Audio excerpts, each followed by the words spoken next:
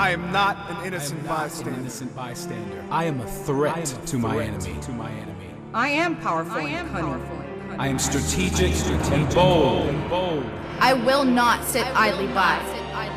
I will take ground. I will advance. I will tear through my enemy. And my enemy will hate. I will not avoid the difficult fight. I will fight. I will be wounded. I will be targeted and I will bleed. I will not tire. My wounds will be healed. I will see tragedy. I will feel pain. But I will be restored. My feet will not stumble. My hands will hold fast. I will not be intimidated.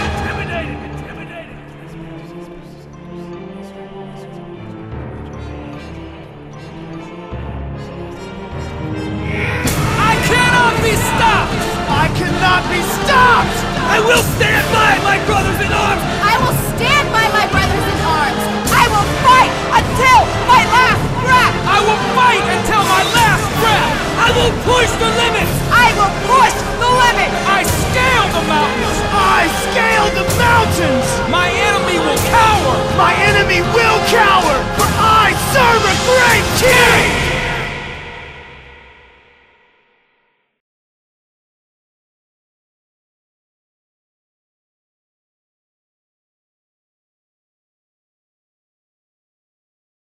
Chapter 10 page. 1, 2, 3. That's right. It's time to go. Start the show, Tom.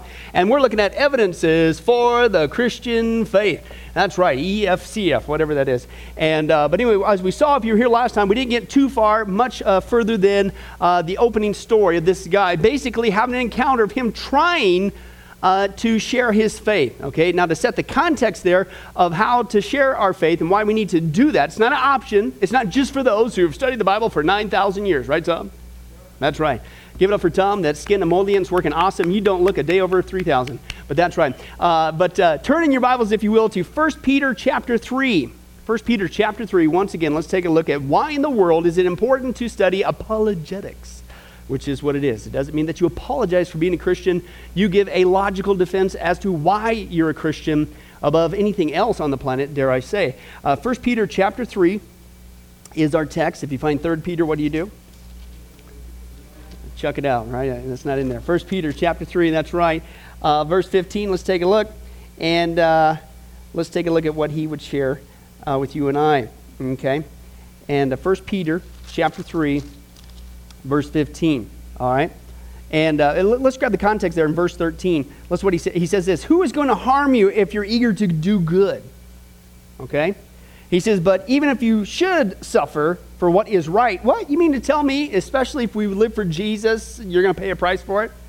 Man, I've said this many times, and I've learned this in 20 years now, being a Christian, praise God. Anytime you want to do something truly significant for Christ, you're going to pay a significant price. That rhymes. You can preach it. You can do whatever you want with it.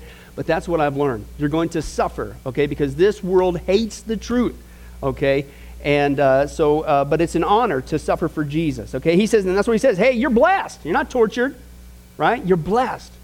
What a privilege it is to suffer for Jesus, to share the truth of the King of Kings and the Lord of Lords, the Master of the universe, and to suffer for it. That's an honor. That's a privilege. Okay, he says you're blessed. He says, hey, don't fear what they fear. Don't be frightened, okay?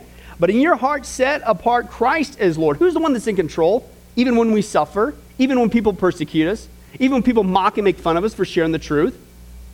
Jesus Christ, he's Lord. It's kurios in the Greek that's used there. He is the Lord. He is, here's a good, man, kind of getting a little sidetracked, but let's go with it. Kurios literally means, here's a good term. We don't like this scene today because we're so independent. It's, don't you tell me what to do, the rebellious streak. Master is what that is.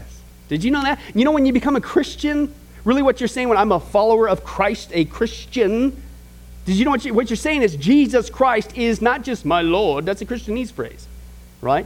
It's not some British guy who oversees all. Okay, Master.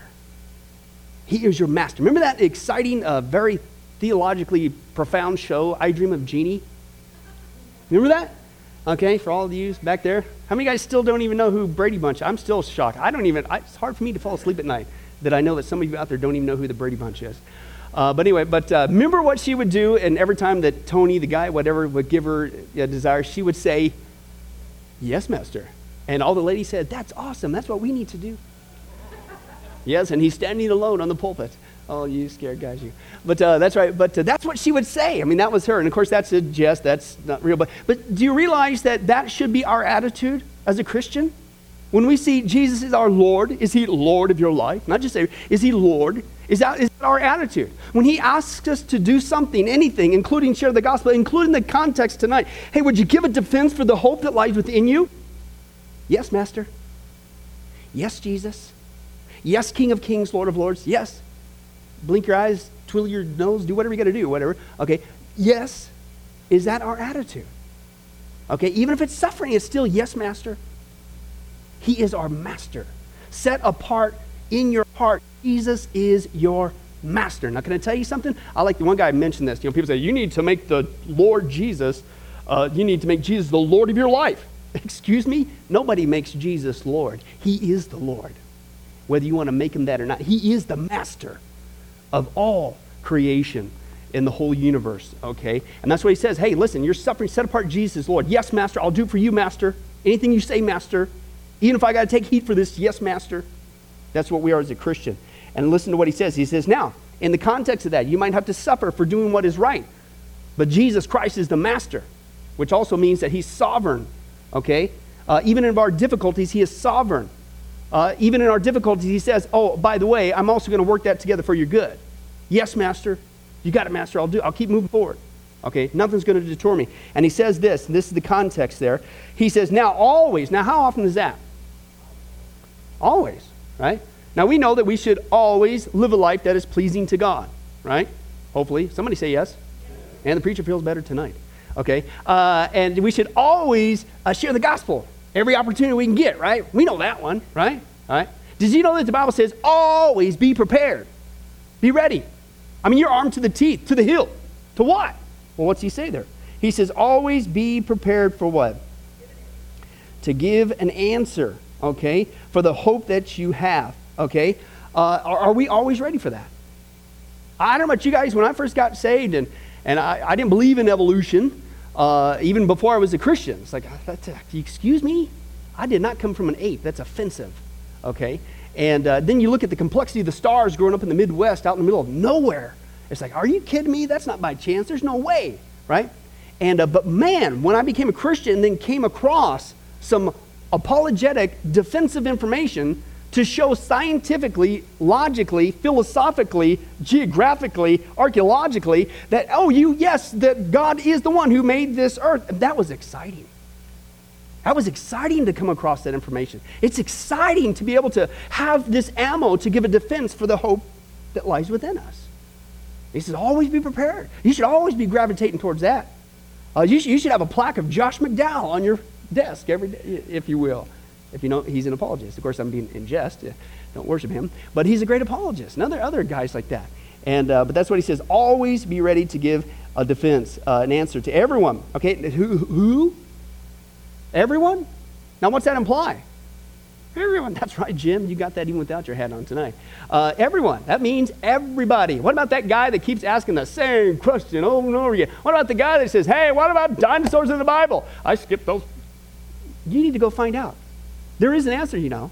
There's a great, awesome answer. It'll blow your socks off how much we've been lied to. And it'll bless your socks off being equipped to give a defense. But listen, get prepared. Don't avoid those people. That's a great logical question. You need to take the initiative and get prepared to give an answer for that. Don't skip over it. And if we don't tell them the truth, who's going to tell them? History Channel? Because we all know that's always biblical. Right.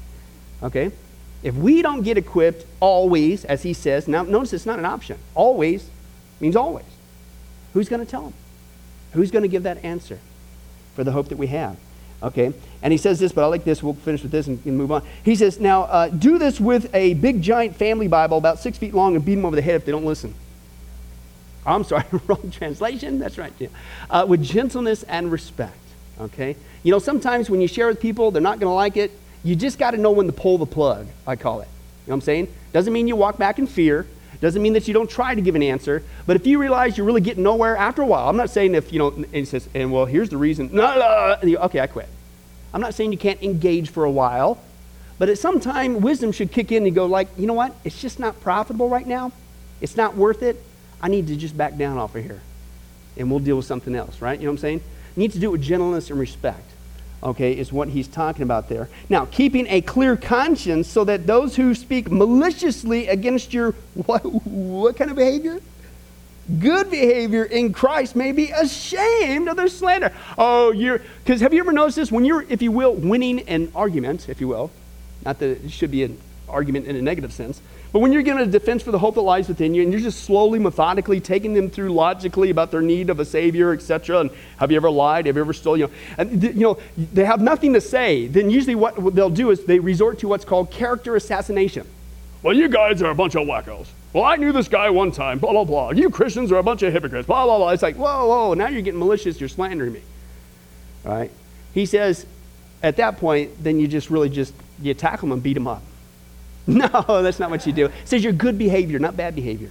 Okay, you don't lay hands on them. That's not what it means, Robert. I know it's tempting, but it's not what, anyway. But that's not what you do. It's your good behavior. So that even when they maliciously say stuff against you, even if they're, quote, losing the argument, and they resort to stuff like that, and make fun of you, and poke at you, and just call you names, and blah, blah, blah, blah, make a big scene, or do whatever, embarrass you, even in public, like with this story with this guy. Your good behavior, your consistent good behavior backs up what you say. See, that's the other side of the coin, right? Okay? And usually we do it the wrong thing. We'll sit there and we'll say, well, I'm a Christian. I don't know how to give a defense for UFOs or dinosaurs or why we didn't come from evolution or any of that kind of apologetic stuff. But you know what? I'm just gonna live a good life, a holy life as a Christian, and hopefully through osmosis they can somehow figure out about Jesus. Okay, yes, you need to live a good holy life. Okay, but sometimes you need to speak up. You got to use your mouth. Okay, you got to speak up. Okay, but here's the balance, and this is what this text is saying. It needs to be both. Okay, you do need to give a defense. You do need to open up your mouth. But come on, when you open up your mouth, would you please not be a hypocrite? Would you please not be the nastiest person at the workplace or on the block, or the person who's always griping and living? That always kills me, right? You ever sit across somebody that always whines and complains all the time, right? You might be having a great day, and they're just the company this or that, or the boss or this or that, and you're having a great day. But if you're not careful, it's like a slimy infection. What happens to you? Yeah, you're right. Yeah, the way you just kind of, right? Well, here's the deal. Here we are on the one breath with our lips. We're sitting there going, oh, Jesus, he's the greatest thing since sliced bread. Oh, if only you would get saved. He's great. He gives you the spirit of the God. He comes to dwell within you, and his fruit is love and joy and peace and patience and kindness and gentleness and self-control. It's awesome. What a great life. Yeah, you're right. I thought of that. Well, which one is it? When you live the Christian life, could you please focus, and this is what I think he's saying, Peter, could you do both? Don't just study and then live a horrible life. That's a bad commercial. Okay, you need to back it up with your life. And then, my goodness, I'm sorry, but some people do need their answers, questions answered, right? You just can't just sit there, well, I don't drink, cuss, or chew, or hang around with those that do. Don't you want to be a Christian now? No, you got to have both. Okay, now, and this is actually what's kind of, I don't know what the intentions of the author was with this opening story, but it's kind of disturbing to me, okay? It leaves me with kind of a defeatist attitude, and that really needs to be dispelled, okay? Because he kind of goes through this like, it's just, they're going to, Can I tell you something? You know the reason why oftentimes we're scared to share? That rhymes, okay? Is because we're not equipped. We're not doing what Peter said. Because we're scared they're going to ask the question, any question, right? Anything beyond just the basics. Now, if we would do what he says, always be prepared, do your homework. You mean I got to study even outside of Sunday? Yes, you do. Okay? And then you need to be prepared. And when you get prepared, hey, bring it on. Let's roll. What do you want to talk about? Right? Takes a long time. But what do you want to talk about? You want to talk about UFOs? Let's go to town. Love that topic. I'm so glad you asked. I love it when people ask me, what about the guy on the desert island who never heard of Jesus, never had a copy of the Bible? You mean God's going to send that innocent man to hell? Excuse me. Thank you. Thank you. You made my day when you asked that. I love that question because it's a straw man argument. First of all, there is no one innocent. Case closed, I could stop there. But Paul says everybody is going to stand before God, is going to have to give an account. There's no innocent person. There's plenty enough knowledge. Paul says in the light of creation, Romans chapter 1, through what he has made, everybody, there's without excuse. You know there is a God. You see designing something, that implies a designer, number one. Number two, you got the light of conscience in you, Romans chapter 2. He talks about the Gentiles. They didn't have a copy of the Jewish Torah, the law. He says, but they're a law unto themselves. Inherently, they know what's right and wrong. Why is it that people on the planet know that it's wrong to steal, no matter what culture? Wrong to murder. Initially, you can get a hardened conscience later. Where'd that come from? From God, a universal lawgiver. Okay, is what he's talking about. And then so you could share, well, listen, that's a straw man argument. There's no one innocent. Okay, number two, you're judged on the light of creation and the light of conscience. You have no excuse to know that there's not a God and that you need to get right with him. Now let me tell you about Jesus, because now you're really in trouble. Because I'm going to tell you about Jesus and how he died on the cross for you. And the Bible says that that's the only way that we can get to heaven is through him. He took the death penalty in your place. What are you going to do? Now you're accountable. Who cares about that guy on the desert island at the top of that mountain or wherever you want to place him? The question is, what are you going to do with Jesus? Isn't that awesome? We should salivate. We should have a drippy cup under our chin every time somebody, let me try not to freak you out, but I'm so excited that you asked that question. Now just always be prepared to give a defense. We should just get equipped to that point. And again, this is what's a little bit disturbing with this guy here. It's just like it breaks my heart. That's not how we should be as Christians. I shared this before. Man, we got a lot to cover. I shared this before, okay, and I'll share it again.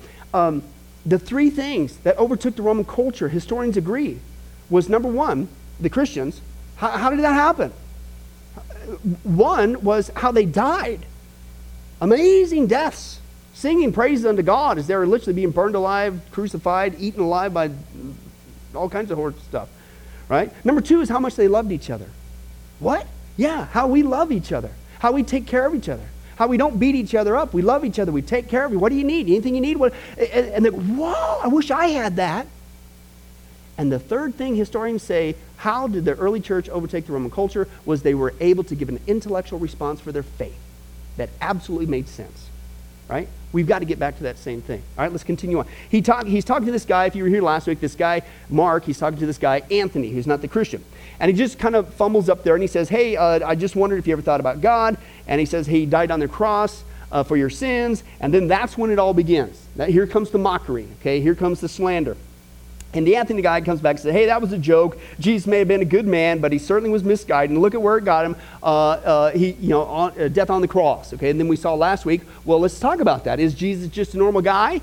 Don't think so. And we dealt with that apologetically. We got equipped with that. Then he goes on and he says, well, hey, he was actually ashamed. He says, I'm really disappointed in you. How could you even believe in a God? I didn't expect you to throw out logic for an old wives' tale. Okay, and then we looked at that logically. Is it illogical to believe in God? Absolutely not.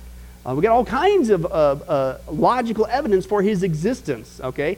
And it takes more faith to believe that we came from a rock than it did from the hand of God. All right, now let's continue on there. Towards about 2/3 of the way down, it says, Mark knew he was lost, okay? Now, Mark knew he was lost. And it's like, what? Now, again, this is that defeatist attitude, this Mark guy, this Christian. What do you mean you knew he was lost? I mean, first of all, why weren't you equipped to answer the first two? All right? Or here's something, guess what? You know, if somebody asks you a question, it is not illegal to say, you know what? I'm not really sure about that right now, but I'll get back with you. How's that? That's all you got to do. Go home, do your homework, have some fun, woo! Come back and give him an answer. It's okay, you can do that. But he said, oh, he was lost, okay, is what he says here. But now his pride was wounded. So he said defensively, I've read the Bible. And one of the young men at the other side of the table applauded loud enough for all in the dining room to hear. Bravo! Hey, Anthony shook his head and replied, you don't take the Bible seriously, do you? The Bible is completely, how many of you heard this one? Unscientific and out of date. Right? Liar, liar. Pants on fire. We've seen this verse again. I'm going to bring it up again because this is one of the biggest lies they continue to repeat. Open your Bibles to Isaiah chapter 40. Isaiah chapter 40. And let's take a look there. Isaiah, of course, was written by Isaiah. You're on the ball. Isaiah chapter 40. And here's what he says, verse 21 through 22. And this is awesome. Okay. Now this is good. Oh, this one. This is awesome. Now the context here is comforting God's people. Did you know it's comforting to know how big, how huge, how awesome, how incredible God is? Because see, when you realize how big and how huge, how incredible, how awesome God is, our problems kind of go like this. Right? And then we realize like, man, if God created the universe and upholds and sustains it all, what in the world am I worried about? I think he can take care of this. And this is what he says. Listen to what he says here. Verse 20, he says, do you not know? Have you not heard? Has it not been told to you from the beginning? Have you not understood since the earth was founded? He, God, since enthroned on the square of the earth, because we all know the earth is flat, and the church always been teaching that. Oh, I'm sorry. What's it say there? The Bible says the circle of the earth and its people are like grasshoppers. He stretches out the heavens like a canopy and he spreads them out like a tent to live in. Excuse me? What in the world are you worried about? But it says right there the earth is what? Round. How many times you guys said, oh, the Bible, you really believe that? That's so unscientific. The Bible teaches the earth is flat. No, it doesn't. Read your Bible. It says it right there. But that's the tip of the iceberg. The Bible teaches the universe had a beginning. Genesis 1:1, in the beginning. Do you know how many... It's got to be billions. It's got to be billions. You know how many billions of dollars that we have funded, paid for as taxpayers so the scientists can continue with these experiments? I wonder how it all began. Just because you want to balk at the Bible. The universe is composed of time, space, matter, and energy, Genesis 1:1. Right? In the beginning, time, God created the heavens, space, and the earth, matter. Oh, I guess you could have just kept reading the first verse there. No new matter is being created, Genesis 2:2. The universe is running down. That's the second law of thermodynamics. Okay, and that's Psalm 102. Life only comes from life. Okay, Genesis chapter 1. That's what somebody had shared with me after our study last week. That the classic joke that scientists were beginning to take on God. And they said, so God, we don't need you anymore. Thank you very much. And we're going to demonstrate that we don't need you because we are going to create our own person. And we're going to challenge you to a test. And God says, sure, let's go for it. And so they go out in the wilderness, whatever, and the scientists gather up a big thing of dirt to begin their work. And God says, go get your own dirt. Man is very good at manipulating already existing materials. But who made the material? God did it. Okay. The Bible says there's a vast number of stars. Jeremiah 33. Humans are made from the earth. Genesis chapter 2. The hydrologic cycle, Ecclesiastes 1. Jet stream circulation, Ecclesiastes 1. Air has weight, Job 28. The earth hangs in space, Job 26. Oceans contain springs, Job 38. We didn't find that out until the 1970s. Did you realize that? Okay, and Job's one of the earliest books in the Bible. There are mountains on the bottom of the ocean floor. Again, that was a recent discovery for us. Jonah talked about that, chapter 2. Sea has paths and channels, Psalm chapter 8. This was actually in the 19th century. Oceanographer guy, Matthew Morey, he discovered that. Could have just read Psalm 8. Life is in the blood. We were just watching a program last night. Do you know how George Washington died?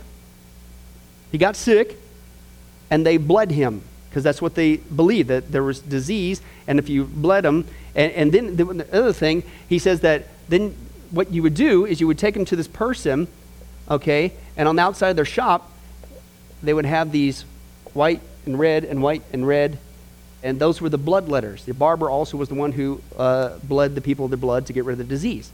Well, he died from that, okay, and oops.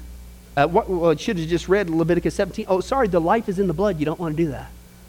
You don't want to lose your blood. Okay? Sexual promiscuity is dangerous to your health. 1 Corinthians chapter 6. Disease can be spread by physical contact. You need to quarantine. Leviticus 13. When dealing with disease, clothes, body should be washed with running water.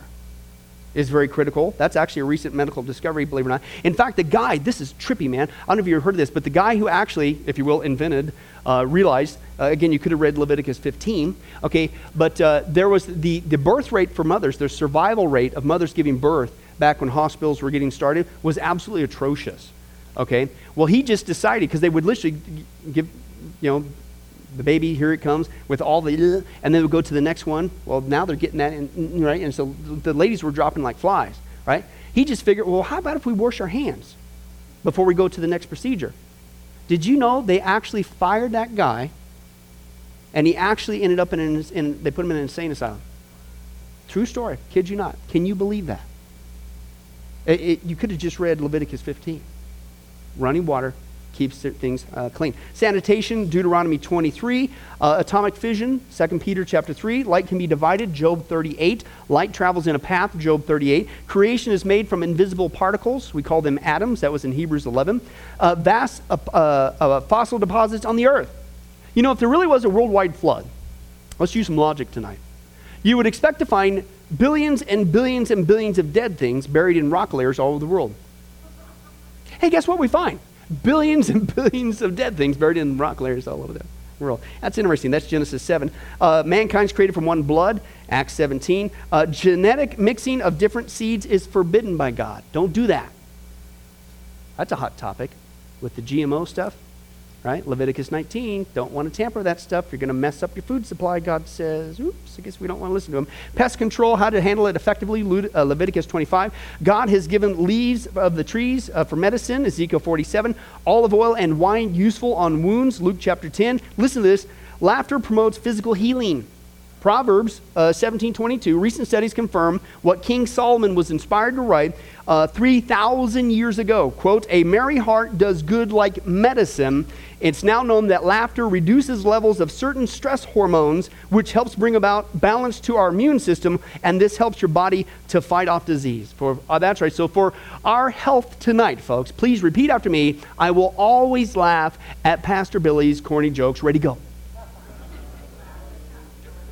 I can't believe you guys actually even did that. Don't you feel better? Your liver's jiggling. You're feeling great tonight. That's right. Can you believe that? Hey, I'm serious. I really need your assistance this Sunday because, man, this one's going to give George and the Dragon a run for the money. If you guys remember that one, that was a dark day. But anyway, that's right. That's the opening joke. But as you can see, excuse me, and we can go on and on. There's actually one research paper that I've got on file, 101 reasons, scientific reasons. That's just 20 I read there or something like that. Okay, the Bible is not an unscientific book. Now, wouldn't that be neat to just share a couple of those with that guy? As soon as he came back with this, all this mocking going on, wouldn't that be awesome to just share a couple of those things? Oh, I'm sorry. Did you say the Bible teaches the earth is flat? Hey, I just happen to have a Bible with me. Could you, and don't even quote it, could you read that for me? What's that say? What's that say? Wouldn't that have been awesome? Wouldn't that have just shut it up right there? And again, it's not just winning a debate. It's like, oh. Because again, what we saw last week, what I've learned, this is what I used to do before I was a Christian. You think that these are your own intelligent thoughts, your own reasonings that you've based on years of your own intelligence and surmising of all of life and everything. No, it's not. You're just parroting what the media wants you to think. Okay? Including about Christianity and about the Bible. Let's continue on. He says the only people who use the Bible are either very naive or they use the Bible to prey on the ignorance of superstition of others. That's actually a Freudian thought, okay, who, by the way, was an atheist, a cocaine addict and promoter of cocaine, okay, and his buddy Carl Jung was involved in the occult, did seances, got his secular psychology teachings from a demon called Philemon, right? We've talked about that several times before. And I'm going to listen to you. But that's where that concept came from Freud. The idea of God was made up by our forefathers to cope with life. Right? And so that's what. And you could bring that out too. Mark opened his mouth to reply, but as he glanced around, he saw all eyes on him, as if the entire student body were waiting breathlessly for him to stick his foot in his mouth again. Now again, stop right there. How defeatist is that? I mean, really, and again, I don't know, and maybe he did this on purpose to kind of leave this kind of in the mouth. But I hope this is not the typical Christian response. And if it is, we better get back to what Peter said. We need to get back to that word always, not sometimes, not just when you get in a jam, Not just for those who like those intellectual arguments. Every Christian, you need to do your homework. You need to be able to give a defense, man, for these kind of questions. Because you know what? These are great questions. This is a rational thinking person question. You need to do your homework, okay? And that's what he says. Let's continue on. And so he glanced around there, and he could see sheer delight on a number of faces as they watched him squirm in his seat. And then a bell rang, and the spell was broken. Anthony left without his usual "see you later," and many others looked pointedly in Mark's direction. And no, is this a word? Sniggered. Have you seen it? I've heard of snickered, and I've heard of chiggers. How many of you guys know what chiggers are? From the Midwest. Them little things, man, they're like invisible demons, aren't they? They are, man. You're out there, man. And hey, praise God for tube socks. They weren't just cool for the 80s, man. Those were lifesavers back in the Midwest, if you know what chiggers are. Your only sign of defense. So, but anyway, I thought, what's a snigger? Anyway, whatever. As they left the dining room, Mark felt that his best option would be to change. Listen how defeated this is. To change his identity and leave the country. Are you serious? That's a sad state of affairs. That we would actually leave an encounter like that. Like that, as a Christian. You know what really got me? Actually, it was in the dedication of the first apologetic book that I wrote. And I wrote it based on an experience I had with my brother. I was a Christian about 6 months old in the Lord. And my brother Jim, he asked me, I would say, I was getting into the creation stuff. And I was getting loaded up with that. And then he just came back with a good logical question. And he says, where does that appear in the Bible? Yeah, on a particular point. And I couldn't find it right away. Couldn't find it. I just felt like a goober, right? Especially with my older brother, right? And I remember going home from his apartment that day as a brand new spanking Christian. The information I had was right, but I couldn't defend it, right? And I realized that, and I said this to God in the car. I says, God, I trust my professors, and I know they're not lying to me, and I know this information is accurate that I'm trying to share. But here's the word that came out of my mouth. I says, but I don't want to be a copycat Christian. I don't want to just repeat what somebody else is telling me I need to say. I want to know it from all angles. I want to know why. I want to know coming in from this side. I want to come from this side. If they ask me over here with this way, whatever, and then begin a passion to be able to discover. And guys, I'm telling you, we need to do that for our culture today. We live in an not just skeptic, an anti-Christian culture, and they got these questions, and we are doing ourselves, and dare I say our Lord, our Master Jesus, a disservice for not being equipped like he said we always need to be. So is Anthony right? Was Jesus misguided? Did his disciples cook up the resurrection story just to follow him, to justify their following him? Does it take throwing out our logic to believe in God, to put our faith in his Son? Is the Bible out of date and unscientific? Are we Christians that believe in the Bible naive, preying on the ignorance of superstition of others? Actually, these are all excellent questions, Tom. And we're going to answer them in this lesson. And we're going to see, far from destroying the faith that we hold, they actually show how logical, underline that, the Christian faith is and how much it is based on clear and undeniable facts. Okay, facts. You're giving me some scientific facts. In fact, the Christian faith is the most logical belief system, worldview that exists when all the facts are taken into account. You want to see that one easy example of that? Let's go back to that issue that we saw in our text, suffering. Christianity, to me, is the only one that gives a logical, satisfactory, emotionally satisfactory response for the origin of evil. Right? Ask the atheists. Why do we have evil? We're just bags of protoplasm. Dancing, this was some of the words, dancing with our DNA. Really? That's your answer as to why there's atrocities on the planet. That's not very satisfying. Hindu person, believe in karma, reincarnation. What's suffering? Oh, in fact, this is why we will not help the person who's crippled on the road and dying and starving. Because don't you realize that that's their karma that they're working off? And if I were to interfere and help them out and alleviate their suffering, it's just going to make it worse for them. They're going to have to go through it again. Versus, you know what? God made this place perfect. Okay, but he gave man the ability to make a choice. Okay? And because he wanted a relationship with him. But here comes the devil. Okay, where is the origin of evil? And he messed it up. But praise God, right after that, Genesis 3:15, God said, one day I'm going to fix it for you. Okay, and if you would just come to me as an act of love and grace and mercy and receive my love and grace and mercy, I'll forgive you and you can have a relationship with me forever. That's where evil came from. It's not God's fault. And it's not going to be this way forever. This is what we're studying in Bible prophecy. It's not going to be this way forever. The end of this baloney is coming to an end. Isn't that awesome? That's exciting news. And then we're going to be in a place beyond our wildest dreams. Hey, that's much better than saying, sorry, can't help you. You're working off your karma. Oh, sorry, it just must be, I'm sorry, that guy's bag of DNA that he's dancing with, unfortunately ran into your bag of DNA you're dancing with. Sorry. Christianity is the only one that's logically can defend. All right, now, are the scriptures reliable? The Bible, hello, is unique. Okay, to look at the uniqueness of the Bible, we're going to draw heavily from Josh McDowell, and it's a book, Evidence That Demands a Verdict. You need to get that. They're going to quote this guy, Mr. Williams. He's a professor. He spent 42 years studying Eastern books, and here's what he said, comparing it to the Bible.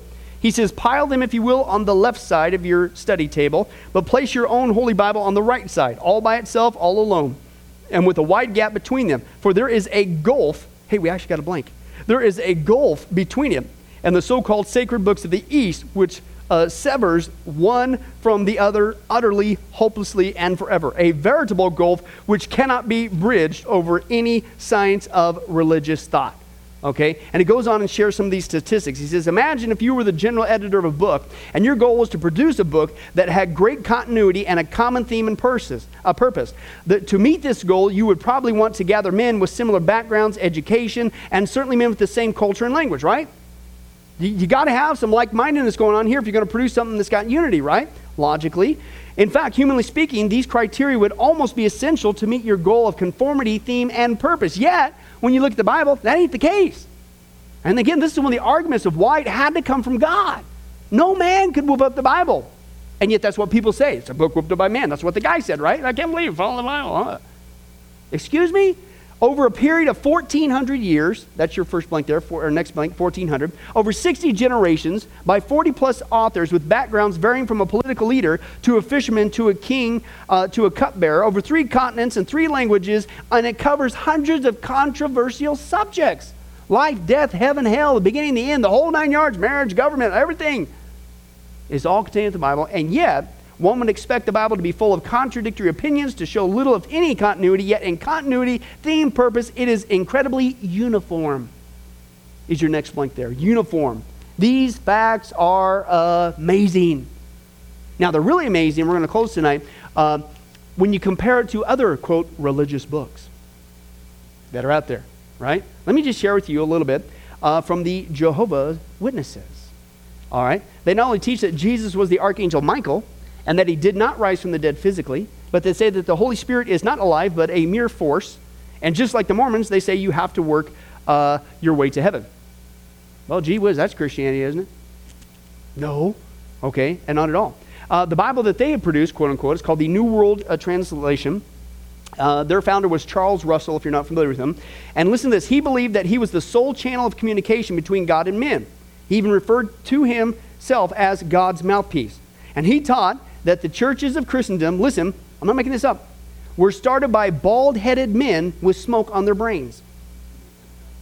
Yes, you can laugh now and feel better. It's medicine, it's medicine. Okay, he thought that if a dog's head were shaped like a man's, the dog could think like a man. Wow. Another person who helped with it was a guy named Johann Graber. He was a Roman Catholic, and he married himself to a lady who was a medium, okay? And he believed that the reason why, that he could, with her help, have a more accurate way of coming up with their version with the spirit medium. That's a demon. Okay? And then they knew that he was involved in the occult. Fred Franz, he was the president. He did a lot of the translation work. He was neither a Hebrew nor a Greek scholar. He only had 2 years of college. And another guy who was involved in it was George Gangas. And he said that his experience for biblical languages, supposedly their translation, he says he had none, and he confessed it and told me that before he came to the Jehovah's Witnesses, he was a short order cook in Columbus, Ohio. That's their experts providing a better translation, a new world translation. Excuse me, I'm going to trust that? I don't think so. That doesn't hold up to what we see in the Bible. Okay, let me give you another one. this one I need to kick because I think we're ill-equipped on this one, guys. We're getting schnookered in the Christian community. Seventh-day Adventists. It's not Christianity, folks. Okay, it is not Christianity. Okay, Seventh-day Adventists also believe that Jesus is the Archangel Michael. Why? Because they're an offshoot from Jehovah's Witnesses. Okay, if you study and do your homework. They say that our sins will ultimately be placed on Satan, not Jesus on the cross. They say that hell is not eternal, that the soul is not immortal. Worshiping on Sunday, like what we do, they believe is the sign of the mark of the beast. They have a version of the Bible called the Clear Word Bible, and the only thing clear about it is, hello, it did not come from God. Okay, basically, their founder was a lady named Ellen G. White, if you're not familiar with her, and she was hit on the head with a rock at the age of 9. She remained unconscious for 3 weeks. She was unable to attend school following that incident, so her education ceased at the 3rd grade level, and both her health and her emotions remained fragile as she grew older. But she said that she had the spirit of prophecy. And so she claimed to be the visible authority figure for the original group of the Seventh-day Adventists. Okay, her writings became 17 times as large as the entire actual Bible. Her followers referenced her 5,000 articles, 49 books, 55,000 manuscript pages that she claimed to be inspired of God. Now, listen to what she wrote. Now, she claimed in a vision that she traveled with wings to various places, various planets, which were full of inhabitants. She reported meeting Enoch on a distant planet during one of her journeys. Other times she saw angels using Golden Gate passes to go in and out of heaven. What if they use RFID? Yeah, anyway. Despite the unbiblical nature of her visions, they not only hide the more embarrassing ones, but they insert her actual writings into their copy of the Bible, on par with the rest of the Bible. Okay? Now, but she's got some really weird ones. She not only denied Orthodox Christian doctrine, not only false teachings, but she believed that certain races today, listen to this, okay, are the result of sexual relations between man and animal, and she called that process amalgamations. She's talking about the black African people. That the reason why we have black African people today is the result between man and animal. Excuse me? And you're going to quote this lady, and you're going to put that in your so-called Bible, called the Clear Word Bible? I don't think so. One more and we'll close. Mormons. Somebody's doing a brilliant PR job on these guys, because a lot of people think that they're Christian. I'm sorry, they're not. Okay, period, ipso facto. Okay, Mormonism teaches that trillions of planets scattered throughout the cosmos are ruled by countless gods who were once human like us. Hey, that sounds like the lie of Genesis chapter 3. You will be like God. Well, Mormons teach it, folks. The lie from Satan. They believe that long ago on one of these planets, to an unidentified god and one of his goddess wives, a spirit child named Elohim was conceived. Now, that's ridiculous. Elohim is the Hebrew word, it's the plural word that's used in Genesis 1:24 when it says, and God said, let us make man in our image. Us? Who's us? That's Elohim. That's the Trinity, God, the Father, the Son, the Holy Spirit. Okay, they just picked it out randomly and says, no, that's one of these gods. Okay, and they believe that Elohim is their heavenly Father, and he lives with his many goddess wives on a planet near a mysterious star called Kolob. Not making it up, this is what they teach. Here the God of Mormonism and his wives, through endless celestial sex, produce millions of spirit children. And see, that's the reward for these guys when they go on their 2-year bike tour and they get into the Mormon priesthood. Now, first of all, there's 3 kingdoms. The celestial, if you want to get to the top kingdom, you got to go on your bike tour, you got to do a missionary for a couple of years, and you got to go through the Mormon priesthood and do all these secret handshakes and have a secret name, which is not secret. He ripped them off from Freemasonry, which is also not Christian. Okay, George Joseph Smith did. Okay, there's nothing secret about it.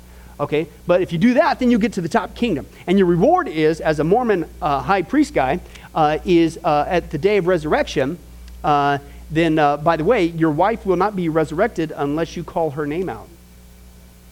Okay, and then that's going to be another thing that actually is being used against the women. He says, hey, you better do what I say, because I have to call your name out at the resurrection, because I resurrect first. Hold on just a second. Okay, and so, but what they'll do is they'll continue on with that, and but your reward supposedly is that you will become a god yourself, and your wife a goddess. Okay, and then again, the lady's reward apparently is to forever be pregnant and populating your own planet and That's exactly what they teach, okay? But let's continue on. They deny, of course, the virgin birth. They say that that was Mormon God come down with Mary, producing that. They believe that Jesus, when he grew into manhood, that he had at least 3 wives, Mary, Martha, and Mary Magdalene.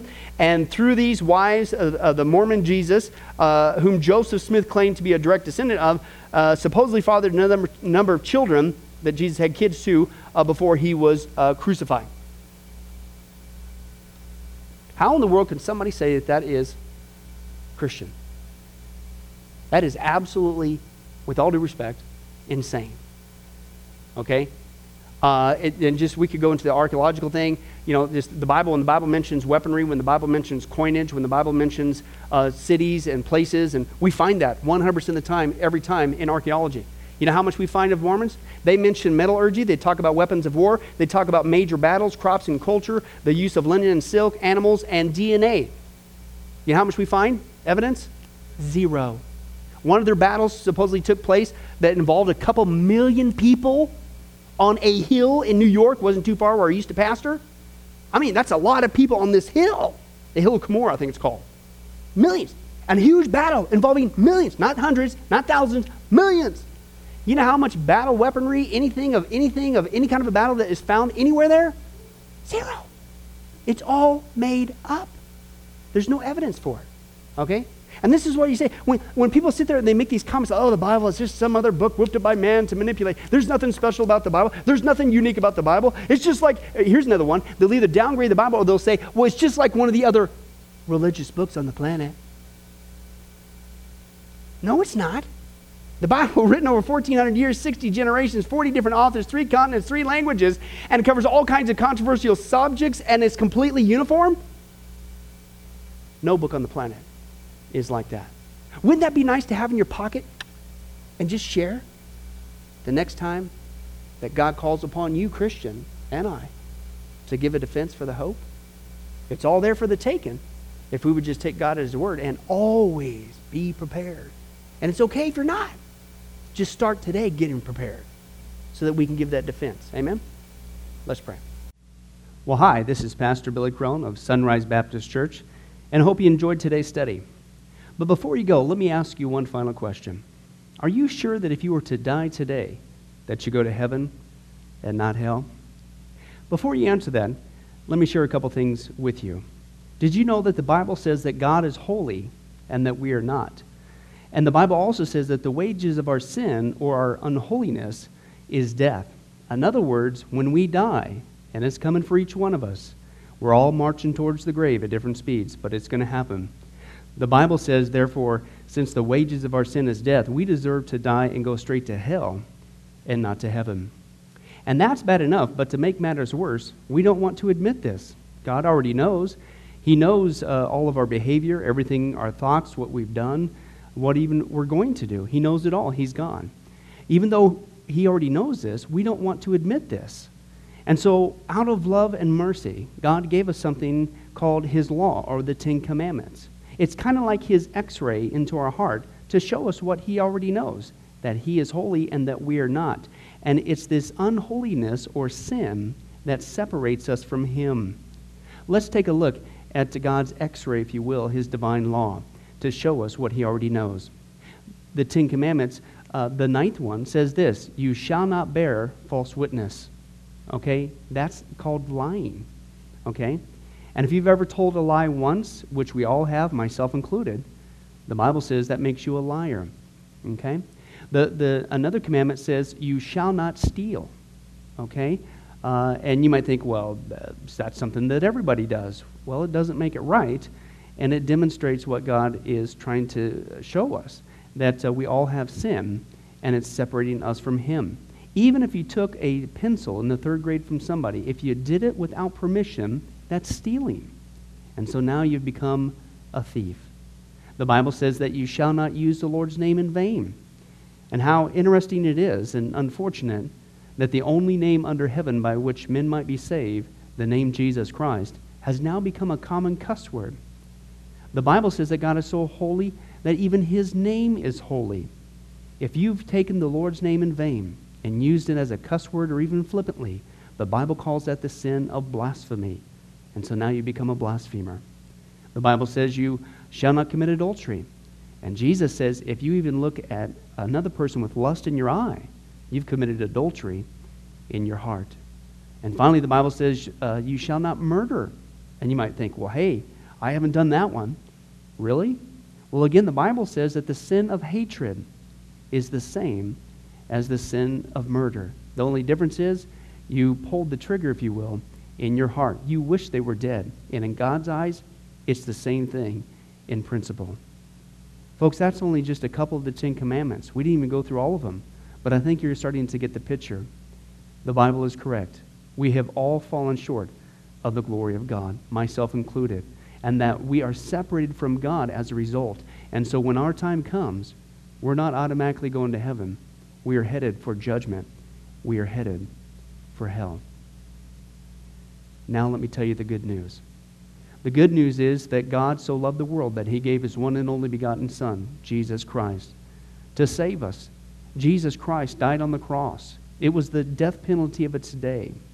He paid in full the price for our sins to be forgiven. Let me give you an analogy. For instance, even today, we could see that a person could commit a crime. They cannot reverse it. The sentence has been passed. The judge has slammed his gavel, and they are ushered off into their jail cell. And in this particular crime, they are going to receive the death penalty. And so they're behind bars just waiting for the time, waiting for the call for them to go and receive the death penalty. But believe it or not, as we know, there is a way that a person can get off a death row. And that is if the one in authority, the governor, would grant them a pardon. Now, they didn't earn it. They certainly don't deserve it. And there's nothing they could do to earn it because nothing can reverse their crime. Okay? Yet the one in authority has that ability to grant them a pardon. Well, can I tell you something? That's what God has done through Jesus Christ. The cross was the death penalty of the day.